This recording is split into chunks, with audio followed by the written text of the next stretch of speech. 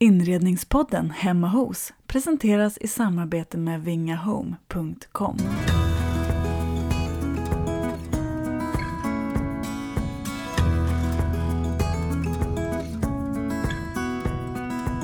Hej och välkommen till Inredningspodden med mig, Emelie Sundberg.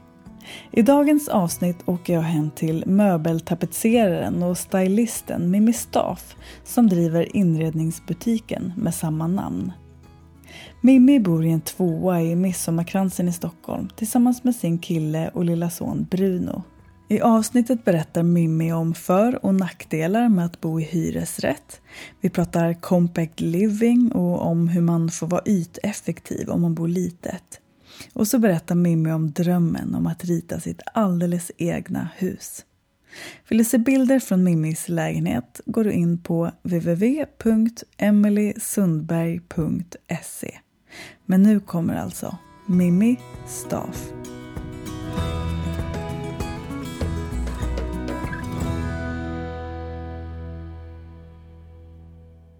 Har du haft en bra morgon? Ja. Jag satte min sambo på att ta barnet. Så, eller barnet, lilla Bruno. Så att det var lite lugnt så jag kunde plocka i ordning lite och så här. Vad skönt. Du, hur ser en vanlig dag ut för dig? Ja, numera är det ju då vakna upp och ge frukost till lilla Bruno. Gå till förskolan och lämna vid 9. Sen så har jag antingen butiken eller så är det något typ stylinguppdrag eller något sånt. Eller så jobbar jag hemifrån. Så det är väldigt, föräldraledigheten börjar klinga ut. Så nu gäller det att ta tag i arbetslivet på ett nytt sätt. Berätta lite om den här butiken. Ja, vi startade i den lokalen som vi är nu startade vi för 5 år sedan. Och idag så är det en tapetserarverkstad, en del av lokalen. Där jag jobbar tillsammans med min kollega Fia som egentligen funkar som en klassisk tapetserarverkstad. Och sen är jag mer drivande i butiksdelen numera. Där vi samlar väldigt mycket inriktat på småskaligt producerat, ekologiskt, något slags hållbarhetstänk i det mesta. Och försöker samla det här till någon slags oas som ska inspirera och samla saker för hemmet som gör att livet känns lite härligare. Ja, något sånt. Men hur kom det sig att du det här just med möbelmakeriet som du inte håller på med lika mycket längre, men så här, hur kom det sig att du började med det? Men jag började när jag hade gått ut gymnasiet egentligen, så jobbade jag på så här café och restaurang, vilket inte var mitt kall i livet kanske så. Så då började jag på en kvällskurs med möbeltapetsering och tyckte att det var superkul och just kunna få vara kreativ men ändå ha någonting att utgå ifrån. Att ha en möbel så att jag hade ramar men sen kunna göra om den och klä den i olika tyger och sådär. Och fick en så här tanke att varför är det ingen som håller på med det här? Ta vara på gamla möbler och göra dem i en modern touch. Det fångade vi väldigt mycket. Och sen så sökte jag till en utbildning som att utbilda mig till tapetserare så småningom. Och gick då som lärling i 2 år. Och sen så under den tiden så väcktes den här drömmen om att ha en butik och tapetsera verkstad eller kunna presentera möblerna tillsammans med annan inredning. Och planen har väl aldrig riktigt varit att bli en så här klassisk tapetserare, utan just det här att få göra om och vara kreativ kanske egentligen. Men har du alltid varit kreativ på det sättet? Har du alltid haft den kreativa ådran? Nej, men egentligen inte. Jag var så här, när man har varit med på intervjuer och lite sånt nu under åren, Så jag alltid tyckte att det har varit viktigt, för att jag hade den bilden när jag var yngre, att så här, om man är en så här kreativ person, då har man alltid varit duktig på att rita och så här, varit den här stjärnan på bildlektionerna och liksom alltid haft den där talangen på något sätt. Och jag har inte sett den liksom, att jag har identifierat mig som en sån person tidigare. Sen när jag kollar tillbaka nu så tror jag att jag ändå har kanske varit påhittig liksom, och jag gick dansgymnasie och var väldigt fokuserad på dans då och sådär, och det är också en annan ådra av kreativitet. Men jag har absolut inte, det var ju inte när jag flyttade hemifrån som liksom själva inredningsbiten och det kreativa blommade ut. Sen har jag tydligen sagt när jag var yngre att jag skulle bli inredningsarkitekt när jag var 12 eller något sånt. Och tyckte det var superkul att gå på Ikea och få göra om mitt rum och så. Men absolut inte någon sån här talang från ung ålder. Utan det har utvecklats med åren. Från att du liksom utbildade dig då till tapetserare, så här, vad hände sen? Liksom, när jobbade du med någonting? Jobbade du som tapetserare innan du startade butiken? Nej, då startade jag under... jag är lite rastlös av mig, så under den utbildningen jag gick var 2 år. Och under andra året så hittade vi en lokal i området där vi bor, i Midsommarkransen. Vi gick förbi den på sommaren där mellan de 2 utbildningsåren. Och det var egentligen typ ett rum på 20 kvadratmeter med så här jättefint gammalt fönster. Och vi skojade lite om att så här, men gud, där vore ju liksom häftigt att ha någonting. Sen så kom hösten och så började det där liksom gro lite, att så här, men gud, det vore faktiskt häftigt att ha någonting. Och typ halva vår lägenhet var full med möbler som jag hade gjort i ordning på utbildningen. Och typ min kille hjälpte mig att starta en webbutik eller en hemsida där liksom allting såldes direkt. Så att då fick vi då tog jag mina sparpengar, gick till den bostadsrättsföreningen och sa så här, men jag vill hyra den här lokalen. Och sen så under jullovet där, eller vad man ska säga, på utbildningen, när det var ett halvår kvar, då renoverade vi den lokalen, hela familjen, och startade en liten butik blandat med inredningsprylar och möblerna då som jag hade gjort i ordning på fritiden och under utbildningen och så här. Och sen så hade vi började öppet på helgerna, fredag, lördag. Och sen när jag slutade utbildningen så hade vi lite mer öppet, och så gjorde jag möbler då i mammas hus i ett liksom, rum där som inte hon använde så mycket. Jag använde det som verkstad. Och där var jag i 1,5 år i den lokalen. Och så startade vi webbutiken, jag och min kille tillsammans under den tiden. Och sen så blev den lokalen som vi har nu, som ligger precis över gatan bara från den gamla, den blev ledig, och då kände vi att vi behövde större och verkstad på samma ställe, och sen har vi varit där i 5 år nu. Jag förstår det som att din liksom främsta kärlek när det kommer till liksom tapetsering, så det är att göra om liksom gamla möbler som du någonstans liksom faller för, och göra dem liksom vackra och så. Att det är den liksom, någonstans intresset och kärleken som driver dig mer än att själva göra om i sig. Ja, exakt. Hantverket var väl egentligen... Jag har stor respekt för hantverk och tycker det är så roligt. Men egentligen var det verktyget till att komma åt det kreativa. Och just fastnade för det här. Jag vet, jag aldrig har riktigt sett mig som någon formgivare på det sättet. Så var det så häftigt att hitta någonting att utgå ifrån, men ändå kunna förändra så pass mycket. Och hela återbruksgrejen också tyckte jag var väldigt tilltalande. Att kunna ta vara på saker. Ja, men jag tänker så här, det ligger ju verkligen i tiden nu mer än någonsin. Hela den biten med att faktiskt återbruka och sådär. Märker du av det någonting hos dig? Ja, alltså vi har haft ganska stor tillströmning alltid på tapetserar. Alltså den då klassiska tapetserarverkstaden där man lämnar in som privatperson och får sina möbler renoverade. Där är jag faktiskt förvånad att det är många unga människor som investerar liksom i sina möbler och många som auktionsfynd och sådär. Alltså, ja, det blir mer och mer att folk liksom tycker att det är en okej grej och ser värdet i det och är beredda. Och, alltså, det kostar ju ganska mycket pengar att investera och lägga. Men det känns som att många värderar det högre. Och det växer nog bara. Om man tänker på din yrkeskarriär. För sen så började du också så här med styling. Ja. Och att styla lägenheter framförallt. Ja, precis. Hur gick det till? När började du med det? Ja, men jag började, det var nog 5 år sedan någonting. När jag hade fortfarande lilla butiken. Då var jag sån här gäst hos Fantastic Frank, en kreativ mäklarbyrå. Där de hade då olika kreatörer som de tyckte var intressanta som fick komma och gästspela i en lägenhet. Och sen så växte de också och behövde mer personal eller öka styrkan. Och då kontaktade de mig och undrade om jag kunde jobba lite mer kontinuerligt med styling.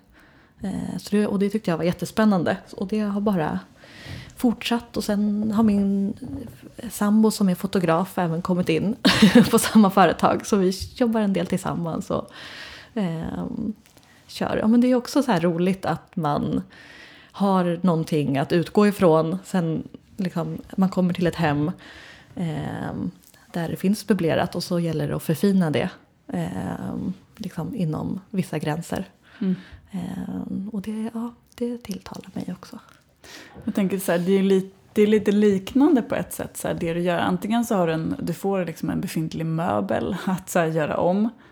Och när du stylar en sån lägenhet så får du också en befintlig lägenhet med befintliga faktiskt så här, möbler.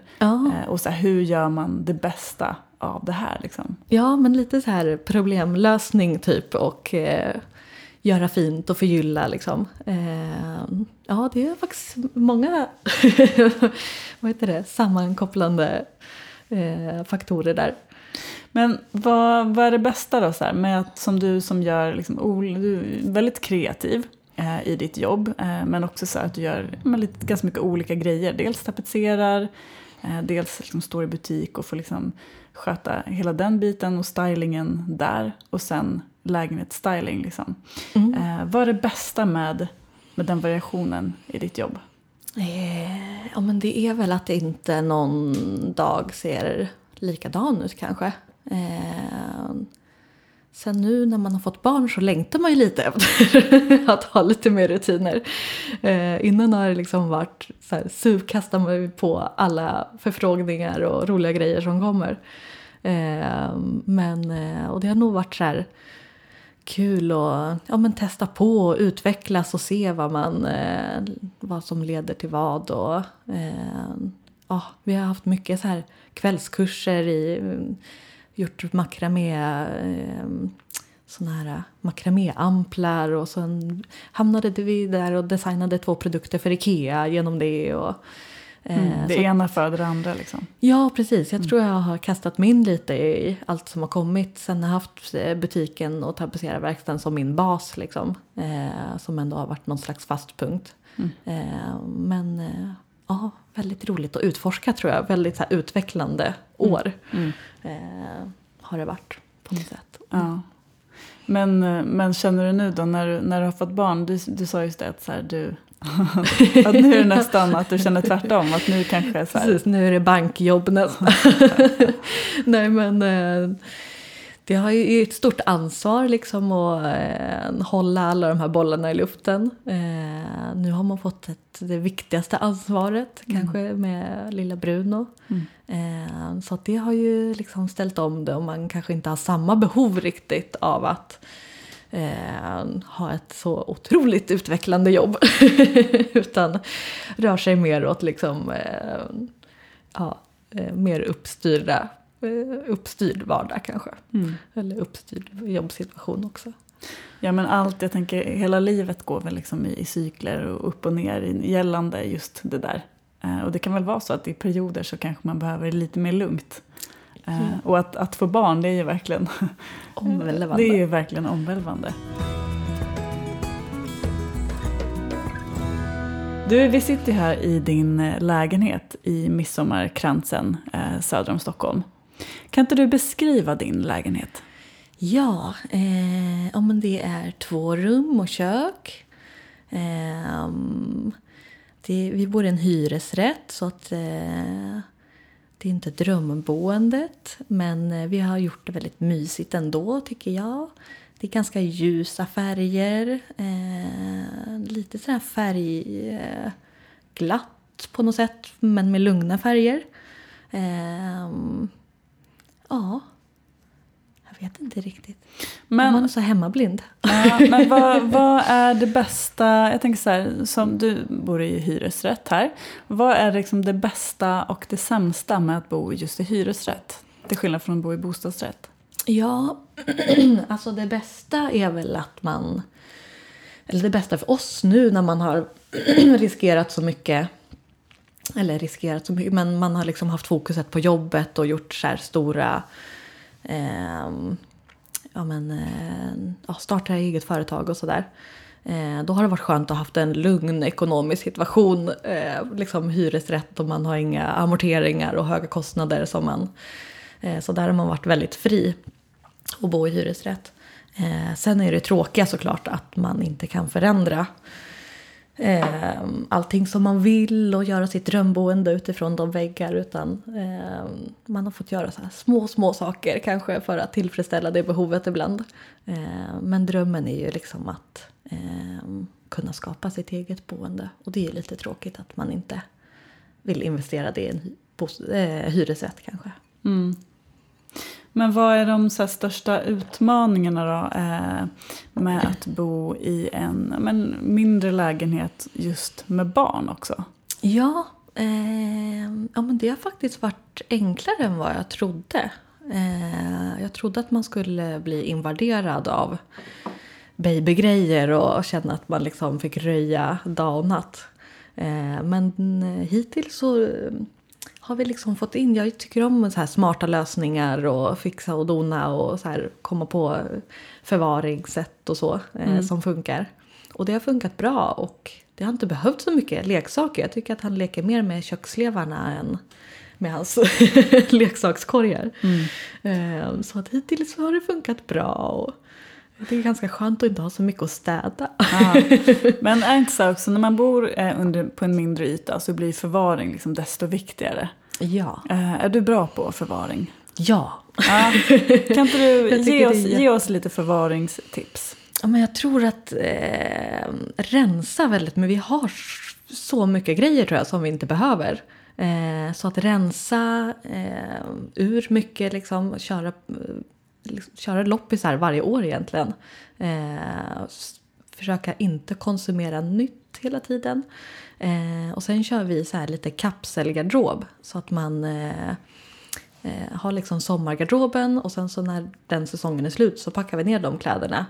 Och packar fram vintergarderoben.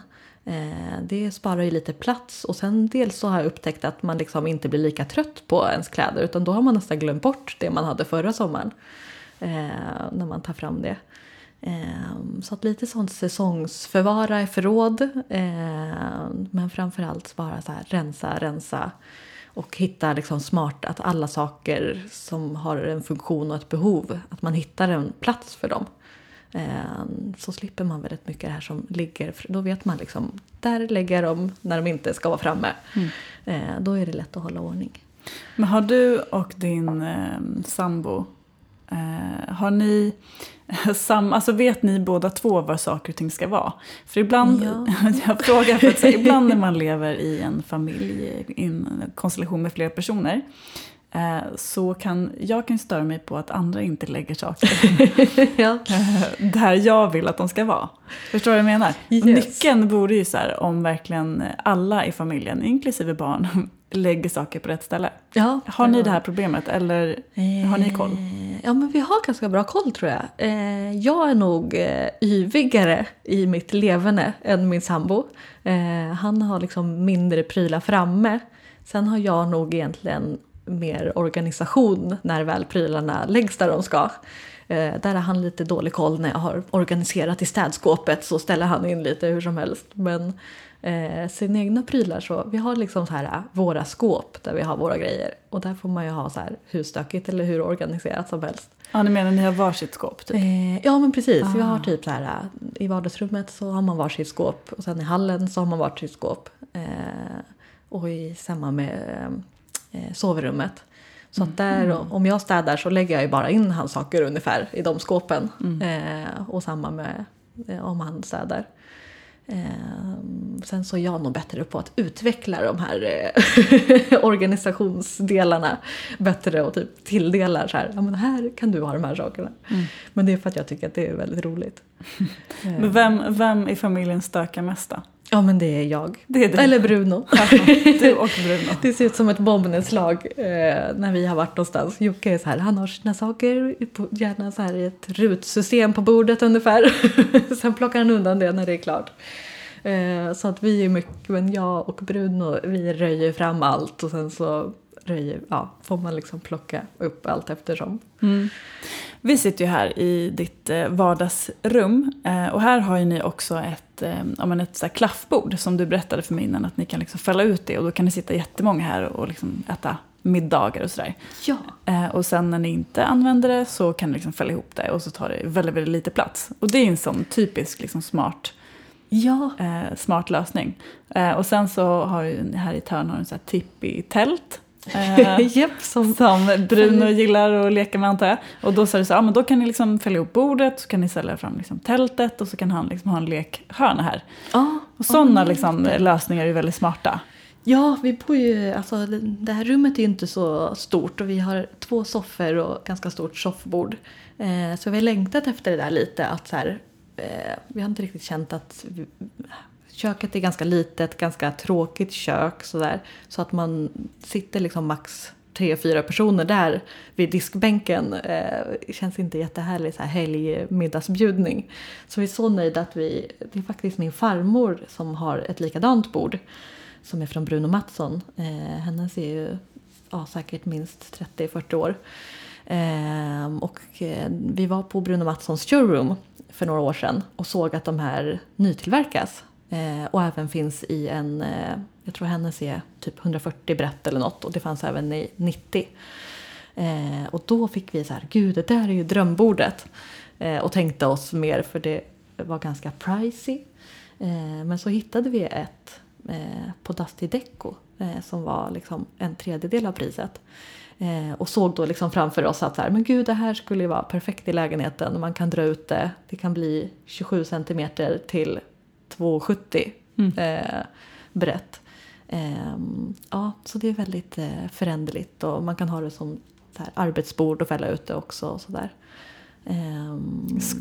Skapa på det också. Ja, nu blev det väldigt detaljerat om bordet, men ja, det är väldigt fin funktion, och just det här tältet också, kunna göra lekrum av det liksom till vardags. Ja. Jag tänkte så här, du nämnde det förut när vi började prata om er lägenhet, att så här, men det här är inte mitt drömboende, men sa du. Och jag tänkte så här, vad har du liksom en bild av vad ditt drömboende är? Ja. Hur det ser ut? Ja, men det är ägna mina dagar åt att fundera på, höll jag på att säga. Nej, men vi drömmer båda två, jag och Joakim då, som jag bor tillsammans med, om att bygga ett eget hus. Lite mer på landet. Vi kommer båda från Trosa, så att vi är väl sugna på att röra oss närmare dit, ha närmare till föräldrarna och sådär. Men lite mer ute på landet, hitta någon fin naturtomt. En dröm är också att ha så här lite alpackor som skulle kunna gå där framåt. Men det känns lite avlägset nu.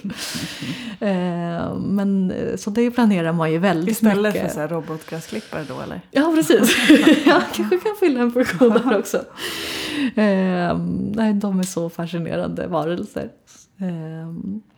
Men där, så det går ju väldigt mycket dagdrömmande till att liksom fundera på allt kring det. Hur det kan bli så ekologiskt och miljövänligt som möjligt. Och material och till liksom små detaljer och inredning och allt sånt där. Men vad härligt att ha det också att faktiskt drömma om. Ja, och men se alltså, fram emot och liksom. Jag tänker att det är ofta kanske så här vägen som är liksom det häftiga också i efterhand. Så jag har faktiskt unnat mig lite mer. Innan var jag mer så här stressad. Bara, jag vill bygga det här huset, jag vill. Men nu njuter jag lite i att liksom ha tiden och klura på det. Och, ja. Men vad drömmer du om? Så här, hur skulle det huset se ut då? Är det så här, skulle det vara i någon slags modern, liksom, ny stil eller äldre stil? Eller hur skulle det gå tankarna? Nej, men ganska lite modernt fast ändå liksom gedigna material. Men ganska liksom avskalat så. Jag har min farmor då som hade det här bordet. Hon har även ett helt fantastiskt hus som hon har byggt. Som är liksom ren fasad. Som har liksom åldrats med åren. Sen är det så här murgröna och liksom massa fina växter som hon har väldigt prunkande trädgård och även som liksom växer upp på hela huset. Så att det är väldigt viktigt att det ska liksom smälta ihop med naturen. Nästan så här som en liten vad säger man, skogshydda eller jag vet inte. Men väldigt så här sammanknutet med tomten och platsen. Och sen mycket trädgård och mycket naturmaterial. Men ändå lite så här ljust och fräscht inne blandat med det där på något sätt.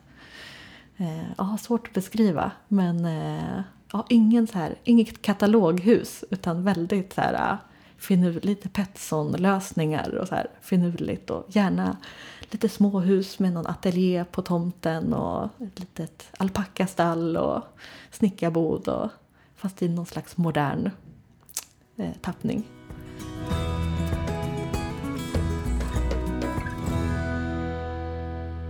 Jag har ju bett dig välja ut 3 inredningsrelaterade saker som har lite olika betydelse för dig. Ja.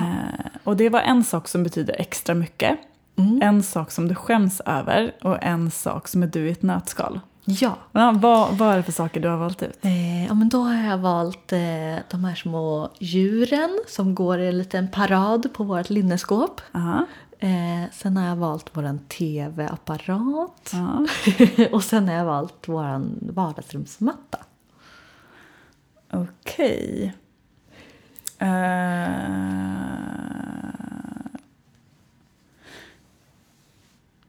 Nu verkligen så här funderar. Alltså jag tror ju absolut att det är tvn du skäms över. Ja, det stämmer. För ni har ju en tjock-tv. Ja, vi kan vara de enda som har det kvar. Det är så jobbigt när ens mormor och farmor och så här, alla liksom har bytt ut den för ganska många år sedan. Men den står bra där den står. Ja. Och varför byta ut något som funkar? Precis. Då ska vi se här då. Djuren, vad är typiskt dig? Men jag skämtar här. Jag tror att mattan är typiskt dig. Ja, det är nog djuren som jag tänkte. Nej. Men lite båda. Ja, lite okay. båda. Men berätta då. Nu ska vi se. Djuren var typiskt dig. Ja. Och mattan tycker jag extra mycket. Den betyder extra mycket. Så, okej. Men förklara nu då. Börja med de här djuren. Vad är det med dem? Ja, men de är lite skojiga. Jag började samla på dem. Min kompis Josefin Halvordsson driver en butik som heter Betonggruvan. Och hade en massa såna här djur som hon hade tagit med från Kina.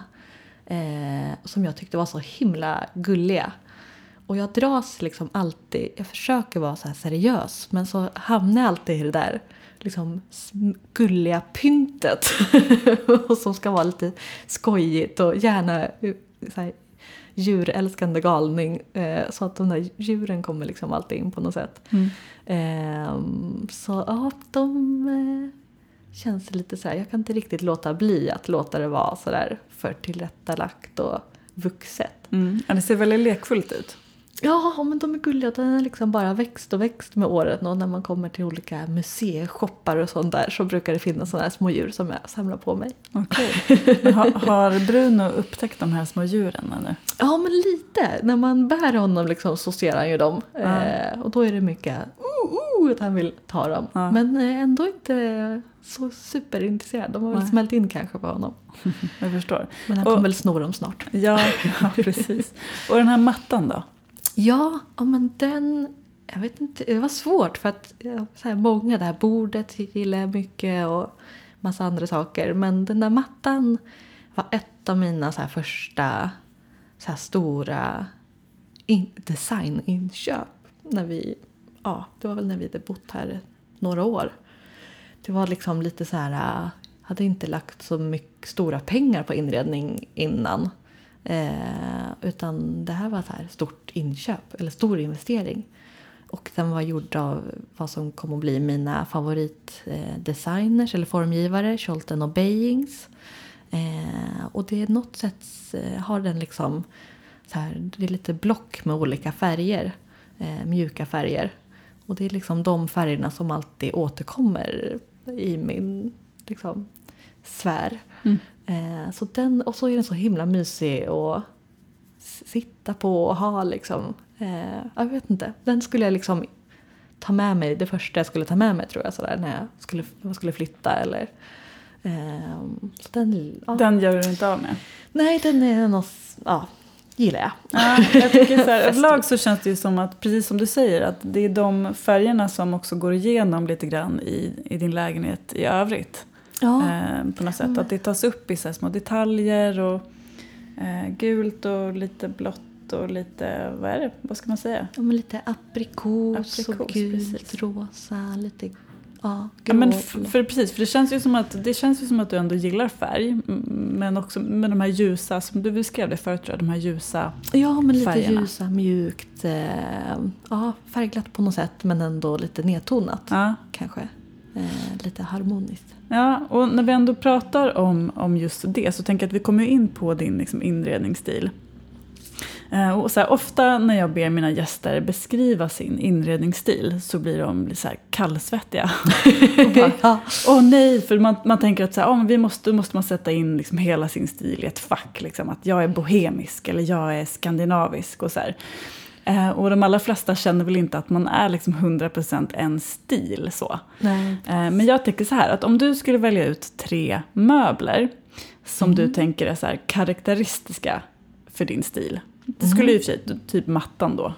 Ja, men skulle kanske nog, ja precis. Lite det här grafiska och så lite mjuka färger och så lite mjukt och mysigt. Ja. Har du någon fler så möbler som du tänker är så här karaktäristiska för din ja, men lite stil? Kanske den här Bruno Mattsson-fåtöljen som står bredvid, som egentligen liksom är övermöblerad här inne och egentligen inte får plats. Så. Men lite design. Ja, men precis. Lite designinslag. Och sen har jag även renoverat upp den själv. Så att det gillar jag liksom, att inte bara åka och köpa allting nytt utan så här få lite karaktär och just återbruka. Och sen så även det här liksom, nordiska materialen.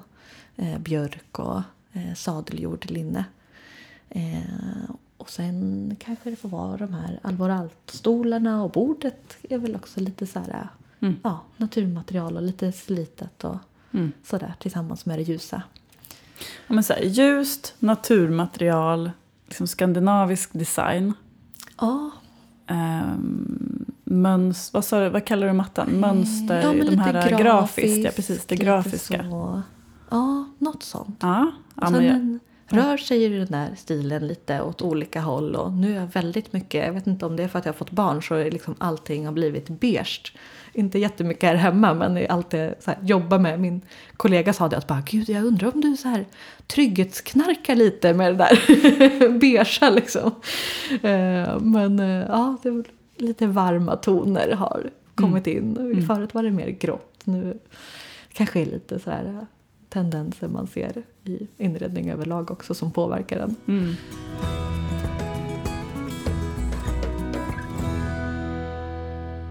Men vad tror du att ditt inredningsintresse bottnar i då? Ja, men det är ju att jag älskar det här med att alltså, bo så här med olika boningar.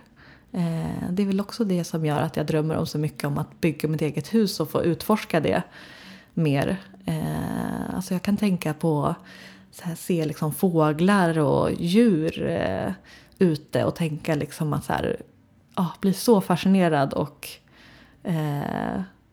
liksom alldeles upphetsad nästan och så här, tänka på men det är så mysigt det här med de samlar små mjuka fjädrar och gör sitt lilla bo liksom, den känslan tilltalar mig väldigt mycket att liksom bona om och liksom skapa sitt eget bo och trivas där i och ha sin trygga punkt på något sätt. Få liksom skapa en känsla där. Ja. Har du alltid varit liksom det som har varit din drivkraft? Även så här när du... Liksom när börjar sen när du flyttar hemifrån? Eller? Ja, men jag tror det. När vi liksom skaffade sitt eget hem och insåg att man kunde liksom göra vad man ville där. Eller skapa sitt eget rum. Då började jag liksom tycka att det var väldigt roligt med så här olika lösningar. Dels praktiska men sen rent liksom upplevelsemässiga. Och sen att liksom, är det så häftigt att alla varelser har den där liksom, att skapa sitt bo eller hem. Men om det är fascinerande. Ja, och är du en... Jag tänker att så här, man är ju väldigt olika hur man är. Och vissa tycker om att vara ute och flänga. Och vissa tycker mer om att vara hemma. Alltså att man är en liten hemmakatt liksom. Ja. Hur är du? Jag är hemmakatten. Ja, det lät som en ledande fråga. Ja. För det lät lite så. Men som sagt, man är ju olika. Men jag undrar också så här, om människor som är intresserade av inredning också är mer sådär. Att man är liksom ute och svajar, men det är alltid skönt att liksom komma hem. Ja. Och att så här, hemmet då blir också viktigt. Ja, men jag har funderat jättemycket på det där. För att jag är ganska social så här, som person. Men samtidigt ganska introvert. Och behöver liksom, när jag har varit i ett socialt sammanhang så är jag liksom ganska uttömd och behöver så här ladda väldigt mycket och bara få vara själv. Sen är jag ensambarn också, så det kanske liksom har formats och uppväxt med min mamma själv. Så att det kanske är ett behov utifrån det också. Men jag tror att liksom, då betyder hemmet och den känslan man får hemma väldigt mycket för att liksom ladda upp på bästa sätt. Eller liksom återgå till någon så här liksom baskänsla som man kan ta sig ut och erövra världen med. Kanske. Men har din stil sett ungefär likadan ut genom åren? Eller har den liksom utvecklats? Ja, alltså den har nog utvecklats. Sen har jag inte haft så mycket liksom, utrymme att experimentera. Vi har bott här när jag flyttade hemifrån så flyttade jag väl egentligen halvt hem till min pojkvän. Där vi tillsammans liksom, han hade renoverat den lägenheten. Men tillsammans liksom satte lite prägel. Sen så flyttade vi ihop till den här lägenheten. Så vi har bott här nästan 10 år. Och i och med att det har varit liksom hyresrätt och så här. Och man inte har liksom velat lägga för mycket pengar och tid på att göra i ordning. Så har jag liksom inte riktigt förkovrat mig i det. Utan det har blivit mer på jobbet, i butiken. Men då kanske det inte har varit det här.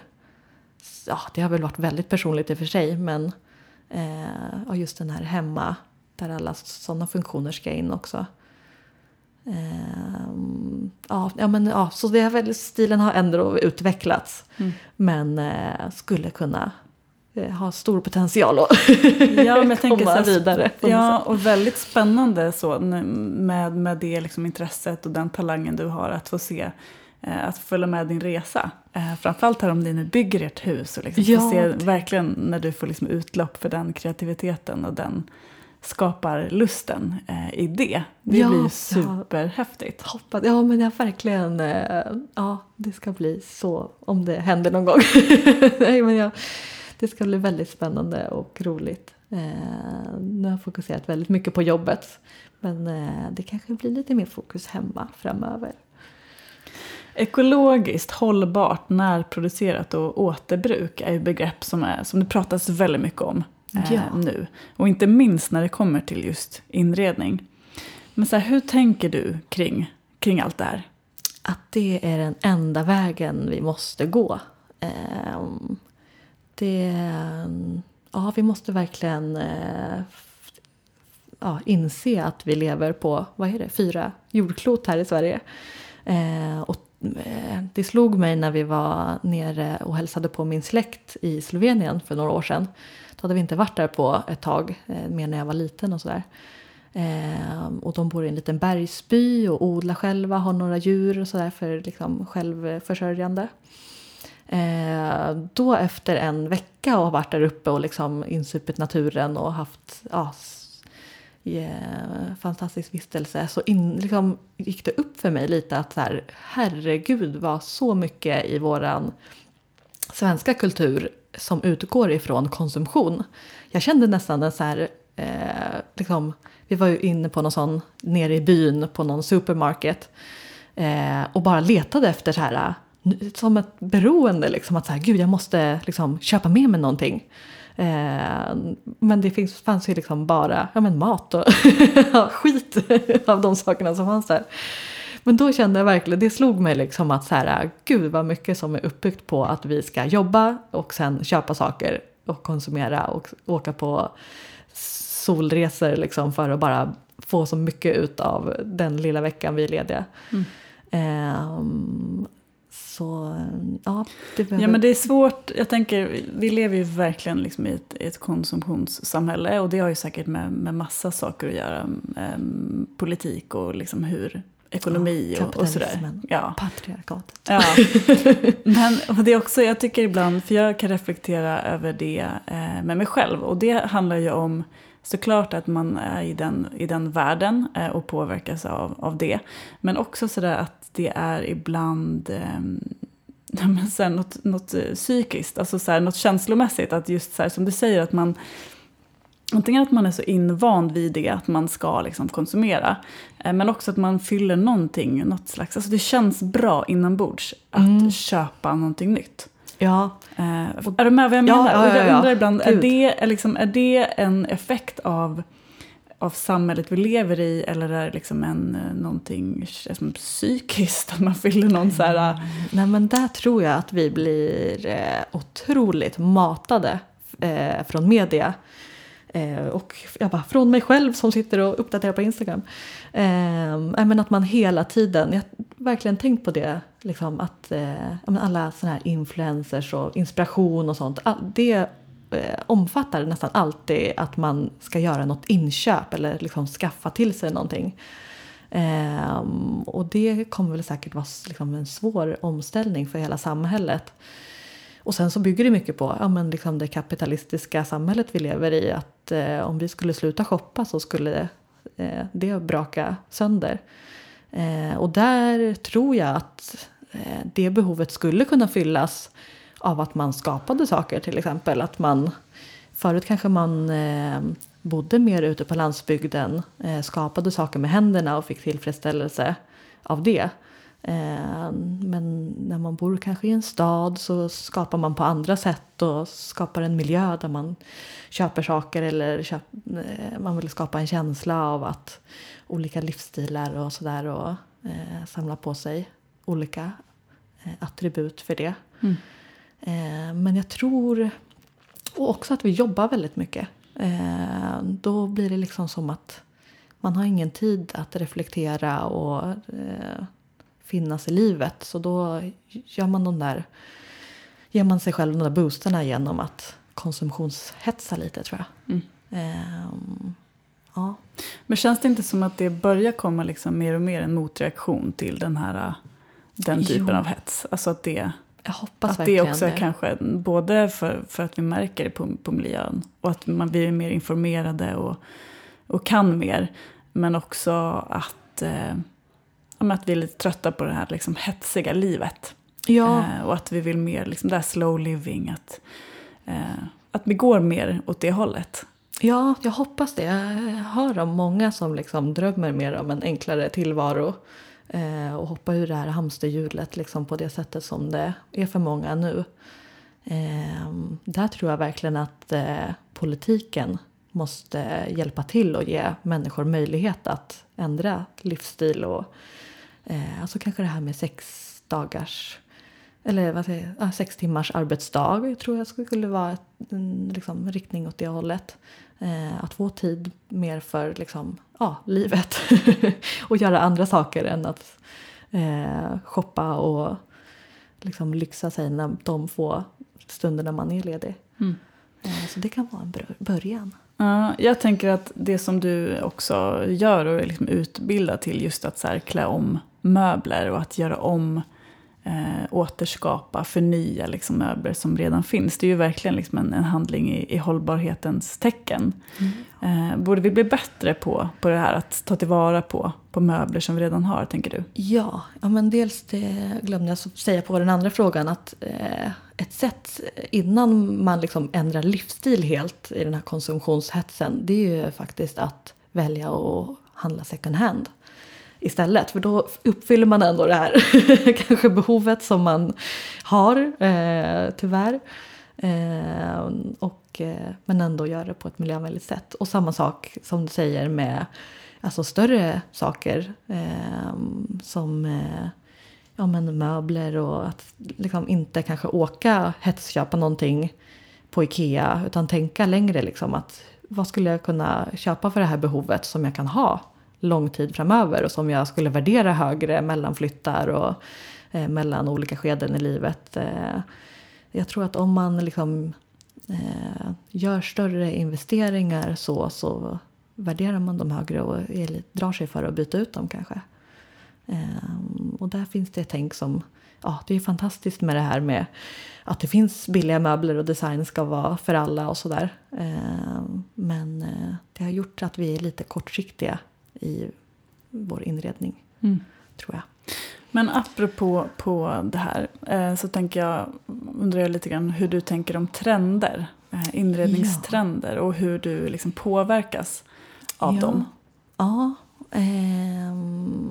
alltså jag är lite allergisk mot ordet trend för att det talar så mycket för att det är kortsiktigt och det ska liksom in med lite, vad kan vi säga, en marockansk trend till exempel. Då skaffar alla det och sen så om ett halvår så är det inflation i de sakerna och så byter man ut.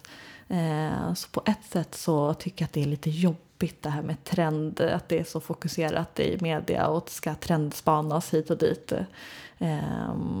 Samtidigt som jag såklart liksom lever lite på det i mitt yrke och liksom tycker att det är inspirerande också när det kommer nya tendenser och man är ju liksom en del av det också och påverkas omedvetet. Så där är det lite dubbelt. Men jag tänker just nu, det är ju ändå en trend just nu att faktiskt tänka mer hållbart. Ja, precis. Och den trenden, den är i alla fall bra. Ja, precis. Så länge det går åt det hållet så kan det få vara hur trendigt som helst. Så hoppas vi att det inte blir otrendigt snabbt bara, men det tror jag inte.